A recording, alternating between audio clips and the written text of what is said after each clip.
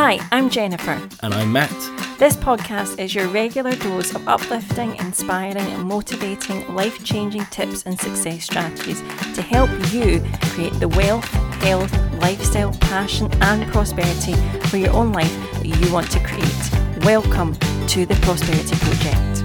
You might have caught on YouTube recently, Will Smith released a documentary called The Best Shape of My Life. He's actually just released a memoir after his name. And in today's podcast, we're going to take away some of the key insights from reading his memoir, from seeing him live talk about his book, and what can we learn as normal people, if you like, from somebody else in the limelight, what they have learned through their own journey as well. So in the past month, Matt and I actually got an opportunity to go down to London together. We got a sneaky 24 hours going from Glasgow down to London because we managed to get tickets to see Will Smith, the very famous American actor who's had quite a lengthy career, no doubt we'll talk about in this podcast. We actually got a chance to be part of an audience with him, his only UK date, and both of us had actually watched the documentary recently put out on YouTube. It was called The Best Shape of My Life, and it was basically charting his up and downs of losing weight, 20 pounds over 20 weeks, but also writing his memoir of his life so far. And the book covers some of the key chronological events that happened to him from childhood up to present day, including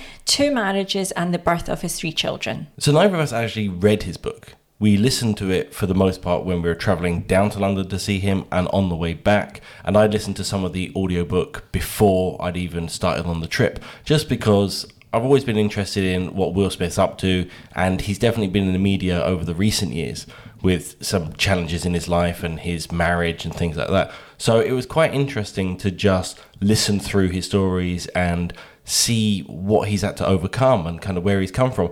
And also he's been in the press and in the media a lot recently because of this documentary on YouTube. So you kind of get to see little hints and snippets of stuff, if you've been online at all, about some of the bits and pieces that he covers in the book. Now, when we went to London, we saw him live. He was on stage for, I think, about 2 hours or so. Yep, 2 hours. And he was just having a chit chat. But what you find when you go to one of these kind of book tour talks is that you end up having covered the same kind of things, which are big themes within the book. And because we'd also watched a documentary, then you end up with some of those points that were quite key in there, also coming up in the conversation on stage. But it was a really entertaining show, really enjoyed it. And actually, we've got a video that mentions it and talks about it a little bit on the Kempston House. Yeah, exactly. So you can leave that below. So if you want to see anything about that, then you can go to the Kempston House channel and take a look at that video. But overall, the talk was really good. And I think both of us gained various bits of insight from the book. There are a few things that we found resonated quite well with us as far as either things that we have in place or things that kind of reminded us of how we want to move our way forwards.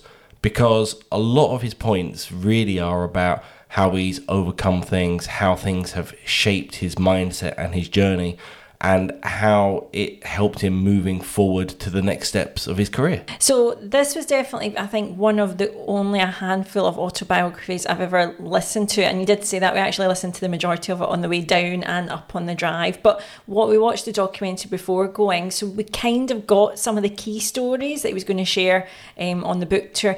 But I don't think I really recall that many autobiographies as part of my past reading at all. So actually for me to get involved or read the majority or listen to the majority of an autobiography, I find really engaging actually, rather than it be simply a personal development book or something. It was good to actually have somebody's full life, or their life lived so far, and some of the key things. The structure of it was quite interesting. I think that's why we felt it'd be a really interesting podcast as well.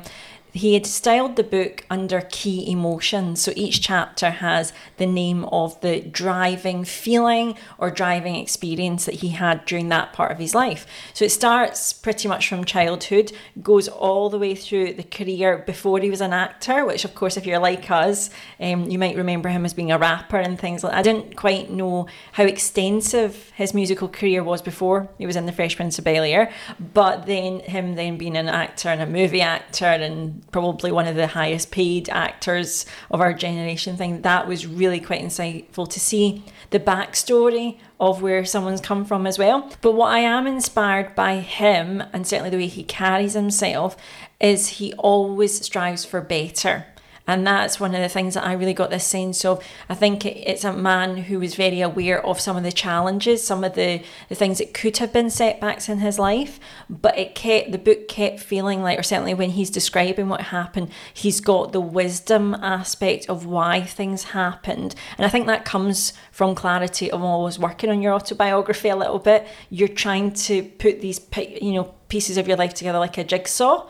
And, that, as we'll cover in the podcast, that brick by brick, laying actually a foundation to what comes next. And he actually called out that he thought he was the most happiest and the most content he's ever been now, regardless of all the stuff that's happened and all maybe the ups and downs. So I thought that was quite beautiful that he thinks that actually the past 52 years have now been the crescendo to what lies ahead. Well, I probably believe that when you're writing this kind of book, that what happens is that you uncover some of those things and you explore them further whilst you're writing, and you will come to conclusions and insights that maybe you didn't have before. It's only through the process of actually analysing things that you end up going through how the emotions set you up for the rest of your life. And then maybe like that kind of puzzle where you're there and you have all the pieces and some of them make sense. You've maybe got certain parts of it with clarity. But then only as you're writing do you suddenly start to notice that the knock-on effect has occurred. It's changed and one thing affects something else, which means that it kind of ties together maybe more than you ever realise, but only through review and analysis does it do that. So let's go over some of the things that we learned, some of the key points that stood out to us, because there were a lot of good points in there. But there are a few that really stood out. Particularly with prosperity. So if we try and learn from his life experience what we can take on board. The first thing that really stuck out, the main story, and you'll see this on the YouTube series as well, they actually kind of do quite a lot of focus on it. His relationship with his father was definitely dynamic. I think there was a lot of heartache in their family. It does end up being that basically his mum and dad split up at one point. But one of the key stories that he talks about is building a wall brick by brick. So the story goes that I think he was quite young, like 10. He was 8, 11. His brother was 10. That's it. It was something like that. They were very young. They were about our boy's age, right? Yeah, and they were tasked to rebuild a crumbling wall. Yes. So the wall was taken away. Yeah, it was the shop front. His father had a shop, and that's what they were rebuilding. So he was running a refrigeration shop and things like that. Yes. So they needed to rebuild this wall. And rather than pay for someone to get it done, instead his dad put the two kids, so him and his brother, 8 and 10 years old, to build this wall. And they'd never done anything like that. So they were sent out to go and build it. And so they did. So it took them a long, long time. I think it took them a year, didn't it? It took them a year in total. But the whole point was that they were out there just doing the work after school and on weekends. There was no summer holiday. There was no anything. It was just work on it. And one day, him and his brother were quite despondent, looking at it and saying, this thing's never going to get done. Yep. And then the story goes that his dad came out and said, there is no wall. Yep. There's just this one brick, this brick here. You lay the brick perfectly. And then you do it again. You pick up another brick and you lay the next brick. There is no wall. And I think the highlight from that really is that sometimes we get so focused on trying to achieve something. We get so focused on trying to get a particular pay rise or make a business that earns a certain amount of money or lose a particular amount of weight. And really, it comes down to just focusing on the smaller challenges and goals. Small increment, If you're looking to lose some weight and let's say you want to lose 2 stone, well, don't focus on 2 stone. Focus on losing a pound. Focus on what you need to do to lose 1 pound. And then once you've done that, then repeat and lose another pound. Never focus on the full suite of what you want to change. Instead, focus on just that one small step, because each small step gets you closer to the goal. So I think it was a very valuable story. And we covered things like it before on the podcast, talking about like the Kaizen, the 1% change, the small steps you can make to something, not looking at things with such a massive, daunting kind of presence about it, but actually breaking it down into component parts and just tackling those small pieces means that everything suddenly becomes a lot more manageable. Because anybody can lay one brick. Yep. Anybody can spend a bit of time and lose £1. Anybody can try to earn themselves an extra £5 in a month. Anybody can do those things. And then how committed you are really determines how many times you repeat that to get to something much bigger. Yes, absolutely. And you called it out. If you think about the wall to those two kids, that wall at that front of that shop seemed impossible. Like, and if you told, you know, as a child what it's going to take you a year to build something, you're not going to show up after the first. Tell an adult that it's going to take a year. But I loved the fact that Will Smith actually shared that there's not a single week probably that goes past where he doesn't recall that phrase from his dad. His dad's passed away now a couple of years, but he recalls him saying, just lay one brick, you know, one brick perfectly. And I think that was really echoed in a lot of his work ethic. I think some of the times that striving for laying perfectly can lead to obsessive action a little bit, you know, making sure it's perfect. We cover this on the podcast about it doesn't need to be perfect. It's just all about doing it as best as you can right there. But that was, and it's really great. It's an analogy now that I think is quite stuck in my head. I can imagine this wall getting built because, you know, they say Rome wasn't built in a day, and it really is piece by piece. And that led me on to the second point that I took away from Will's memoir, was actually that he's almost as human as we all are. So I remember the story about him not paying his taxes, and I was thinking, so he's just like everyone else who maybe isn't good at managing money and all these things. And although his family situation wasn't poverty, I think there was a lack of financial education. His dad was a businessman. I think his mum worked a couple of jobs, if I'm right. Certainly she was working as well. But I don't believe there was the long-term habits with money. And so Will Smith jokes that they actually made something very quickly when they were rappers, him and Jazzy Jeff. They made $3 million in the space of like a year or 2 years, very, very quickly. And it wasn't that Will forgot to pay his taxes, he just chose not to pay his taxes.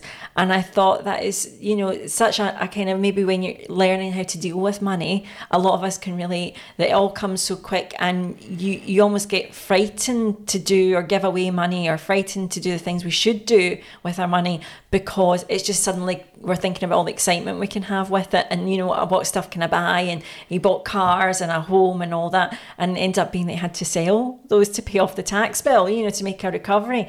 And I think we often see that, particularly when young people get wealthy quickly and they haven't had any backbone of how to handle money. I think you do see those bumps in the roads where you've got a little bit of a life lesson to learn as well. Then I see it as when people like myself, when you're in a position where you can get credit cards.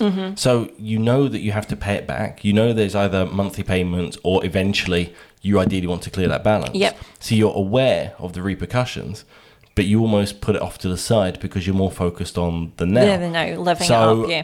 Although at first I couldn't really relate to, you know, you have bills to pay, you know there's a tax bill. It's not like you're avoiding it because you're not aware of it. Yep. But actually you just didn't pay it. But then when I think about that credit card situation and knowing you got to pay it but still spending the money anyway, then it suddenly makes more sense. And I think that there's so many of us that don't really have that backbone of experience with money or knowledge with money, that we can make poor choices. And even though we know there's something we need to do about it at some point, it seems far off. It seems like maybe it will sort itself, or that no one will chase you for it, or whatever it happens to be.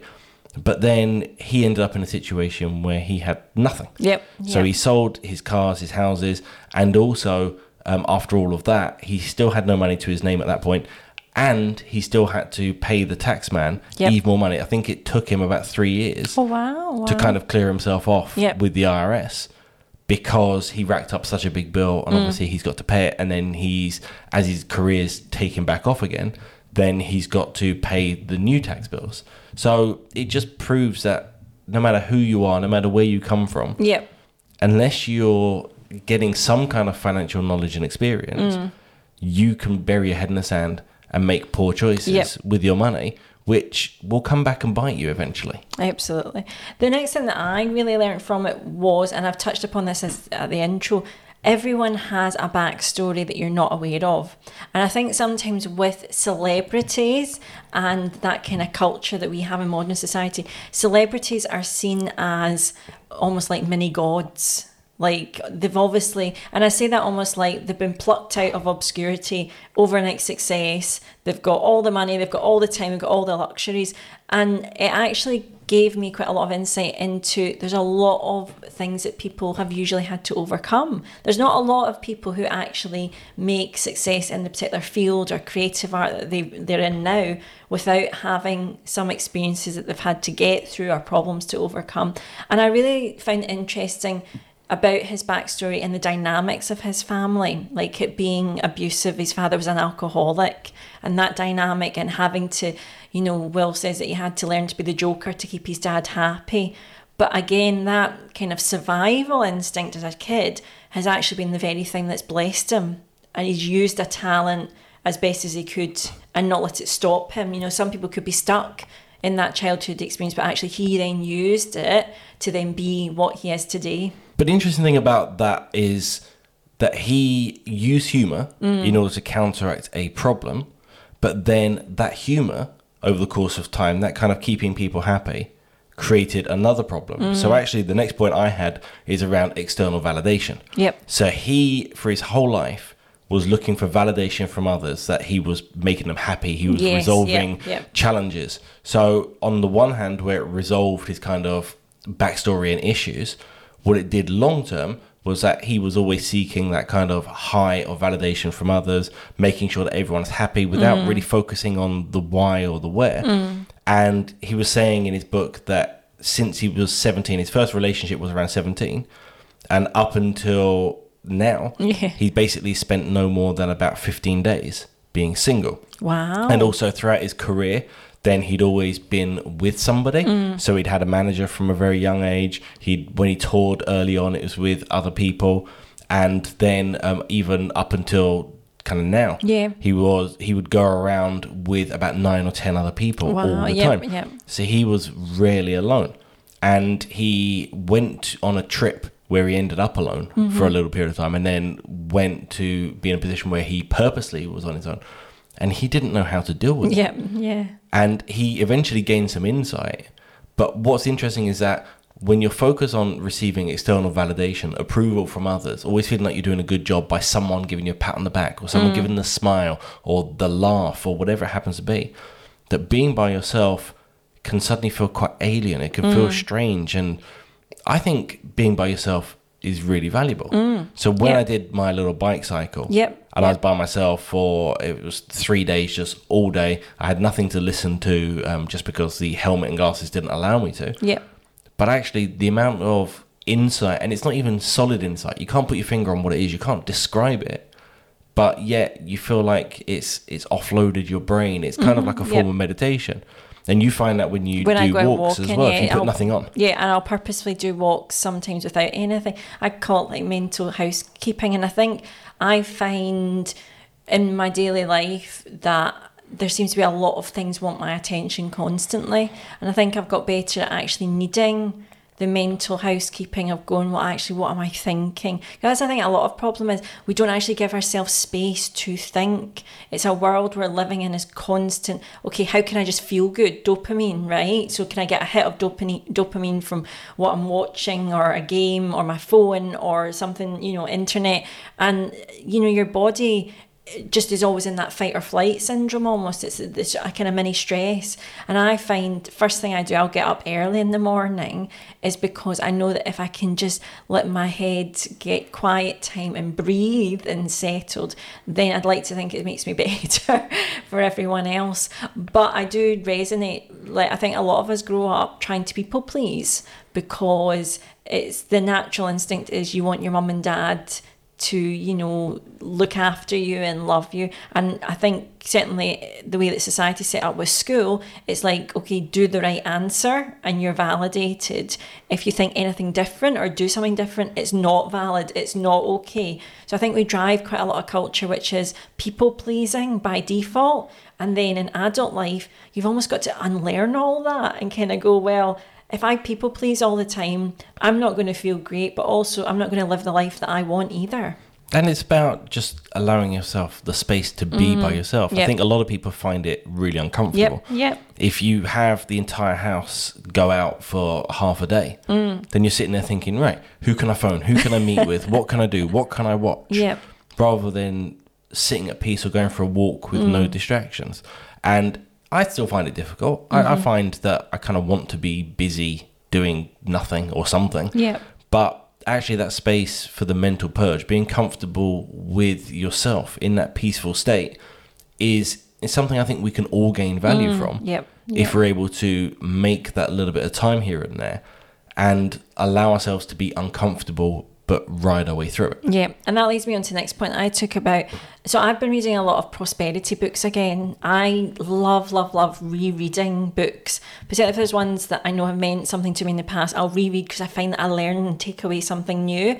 And something that struck me of more importance to my thought process and my journey has been getting a connection to the right things in my life, as in kind of seeking out more of what's truth within me, rather than what other people think and things like that. And I came back to the thought of my thoughts being my feelings and being my actions.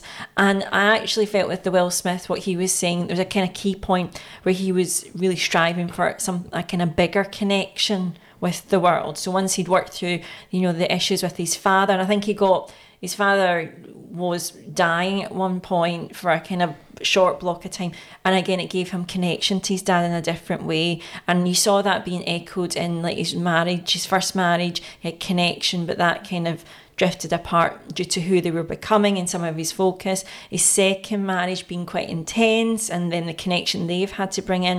And I really got a sense of, there was a great story, he talks about Willow, his daughter. So you might, if you're watching this and you're like our age, Willow, was it in the 2000s? She was a pop star for just a couple of months. She still does she music, still does. But she was young. She was like 8 or 9, yep. And she had a single out called "Whip Your Hair," right? So Will describes it as it was a global smash, right? She was on tour with Justin Bieber, and he tells a story of that she was on set in Ireland. They'd planned to then do Australia and different other continents. And she was on stage doing her thing. Everyone was loving it. She came off stage and she went, "Oh, I'm done." And Will Smith basically says, "No, you're not done. You're done for tonight. You're done for tonight. There's tour. You've said to Mr. Jay-Z that you're going to do Asia and Australia. No, we'll have a rest, but there's still more to do." And she's like, "Doesn't it matter to you that I'm done?" And for him, he had this kind of like thunderbolt moment where he really saw her. And rather than his normal work ethic was, you've signed up, you've committed, you see it through, regardless of how you feel, you're going to honour that. He realised that really his daughter was saying, "Do you not care how about, what I feel in this situation? Is it all just about you do what you say you would do?" And I think they went home, isn't it? And then the next day she came down the stairs and she'd shaved her head. So her thing being whipping her hair, she had these braids that were incredible. She'd shaved her no chance of whipping your hair. And again, he really got it home that actually it was more important for him and his family that you validate each other. I took that huge on board, that I think sometimes I can feel like people don't feel my emotions, or they're not worthy, or they're not recognised. And I think I'm moving to the stage where I'm also being okay having emotions and feelings, but also knowing that I'm driving how I feel as well about a situation, and whether I want to do something or not, that's okay. But equally, I need to make sure that the feelings I'm having are actually my true feelings about how I feel, and not being influenced by other thoughts in my head. Yeah, he had a whole conversation about feelings and the fact that everything we do is driven by feelings. And when he was talking about that, he didn't really factor in people's feelings. It was more about what needed to be done Yeah, and the what actions. the next focus was. That was actually him having feelings about his feelings. So it's interesting that he focused and learned that the entire world spins on how people feel, whether they're happy or sad, angry, whatever it happens to be. Everyone is driven entirely by their feelings, and their feelings are the only thing that's important. Absolutely. And when he came to that realization, it allowed him to see things differently. It allowed him to interact with people a bit differently and to have a different focus on things. So then he could give people a different experience and a better experience moving forwards. And obviously the challenge with that is you can go sometimes too far the other way, where you're trying so hard to give someone the best possible experience and make their feelings so positive, but you can actually then go against maybe what you're looking for. So if you decide that you want your children to feel as happy as can be, then sometimes you can do too much for them, which means that they don't learn some of the lessons that they need to in life. And then you're setting yourself up for them not being everything that they could be moving forward. You almost need to balance looking after feelings, but also allowing people to manage a bit of hardship as well in order to get the great balance. And that's something I think that as parents and as individuals, we're always challenged with trying to get it right. And I don't think anybody gets it entirely right. You want to do the right thing for people. You want to make their feelings as comfortable as possible. But sometimes you can't deal with those feelings or satisfy those feelings without going too far the other way and not letting people have the life and experience that they need in order to learn their lessons to move forward, because you're not always going to be there to pick up the pieces and to tidy up those feelings and to make everything okay. Yep, absolutely. That brings us on to the final point, and I really love this one. He basically gave a nugget of wisdom from his granny, didn't he, about how the world works. And so his gran always had a saying to him which was more religious-based, but he's now converted it into his own version of it that seemed to make sense. And the insight was to act when the universe is open and to rest when she's closed. And the point of that is to, when you're trying to do things, when you're trying to move forward with things, you're trying to progress your life, you're trying to help those around you, don't fight against the friction that can be the world sometimes, when sometimes you're better off maybe just sitting back and waiting for the right time. So you've had challenges in the past where you've wanted to write a book, and it's been an uphill battle. So rather than sit there and keep fighting, and other people that have written have also found they've had writer's block, you can either try to battle your way through it, which will be demotivating, challenging, and you might not get anything out of it, or you can wait until you find that the universe is on your side. It's open and responsive. So the analogy I think of is nothing's easy, or nothing that you're working towards should feel easy, but it should feel like you're walking up a set of stairs. So you're walking up a set of stairs, that's work in itself. So that's a challenge. So it doesn't come for free, it doesn't come easy. Sometimes the universe will be really aligned, and then it feels like you're walking up an escalator. So you're still walking, you've still got the work going on, you've still got the effort, but you're also going at lightning speed. Everything's just really aligned. But sometimes it'll feel like you're walking up an escalator going the wrong way. And those are the times when maybe you just need to step off and just rest and just recoup and get yourself set for the next time that everything feels like it's open and responsive and ready for you. Fighting a losing battle is something that sometimes we can force ourselves to do because we feel it's the right thing and it's for us and we should be doing it.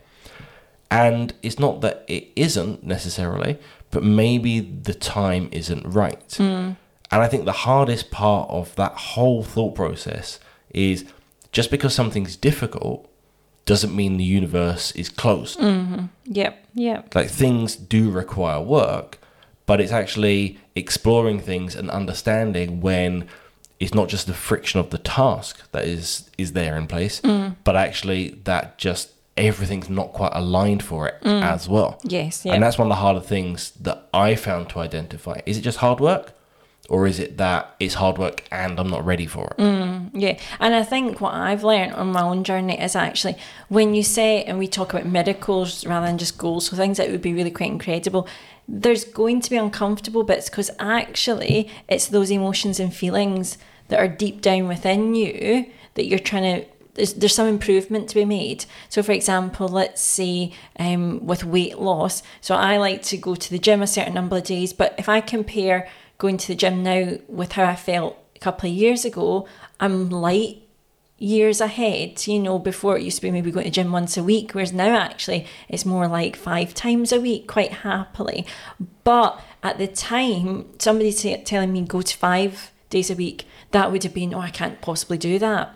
But you weren't in the right mind space. You didn't have the But there right... was things within me about, okay, is it a commitment thing? Is it a thinking it's too hard? Will I not enjoy it? So what has changed is, like, my physical body is still the same. I am able to do it. But it was the niggles within me that I had to overcome and actually prove to myself that I could do it and, see things a different way. And I think when you set a miracle or a goal, what happens is that you do have the moments that are aligned problems. These are meant to be things that are just smoothing out what's going to help you achieve things easier in future. Because, like, for example, I talked about I was a cheerleading coach years ago. One of the things, the toughest bits to deal with was people just, stirring up trouble or just being a bit nasty or, just being a bit not friendly. But if I hadn't experienced that back then and learned that was part of the cycle of how people deal with competitive natures and people are always intimidated and things like that, then the line of work I do now, where I kind of have the whole world that can give for and against opinion, anyone could give an opinion, good or bad. I've been prepped, I've been ready and go, well, this is just part and parcel of, you do anything creative, people are going to like it, people are going to hate it. So, if I hadn't had that foundation and getting over that bump, I wouldn't have been able to do what I do now a little bit easier. Then, as you mentioned with the gym thing, the work that you do in the gym is the same now as it would have been a couple of years ago. Yep. So the effort is still there. It's not like you suddenly got really strong or really capable. It just is that your mindset is different and it feels like you're running with a tailwind rather than a headwind. Yes, exactly. So because of that, then the process means it feels like the universe is open. It's aligned to help you to achieve your goals, but you've still got to show up. And that's the important part. You rarely get things for free. Yep. There's definitely work to be done, but you align yourself to when the universe is open and you'll find that it's a lot easier. So I hope you've really enjoyed today's episode. As I say, we really enjoyed reading and actually getting to see Will Smith. And I felt it was a great book, a great memoir to learn some very practical prosperity habits and mindsets that we could all adopt. If you have enjoyed today's video especially, there's actually a back catalogue. We've got over 70 podcast episodes all to do with prosperity and mindset. You can find us on Spotify and iTunes and wherever you like to listen. You can also watch a couple of months as video podcasts on the Mama Furfur channel. And something extra special at the end of this episode, we're actually going to be filming a Q&A session very soon that's going to go out before Christmas. If you have a question for us at all that you'd love us to answer in that Q&A, we'll cover anything at all, money, finances, entrepreneurship, mindset, whatever. Leave us a comment, your question after this video. So especially go to the Mama Furfur channel if you do want to ask us a question for that podcast. But thank you so much for watching and listening today. We'll speak to you very soon.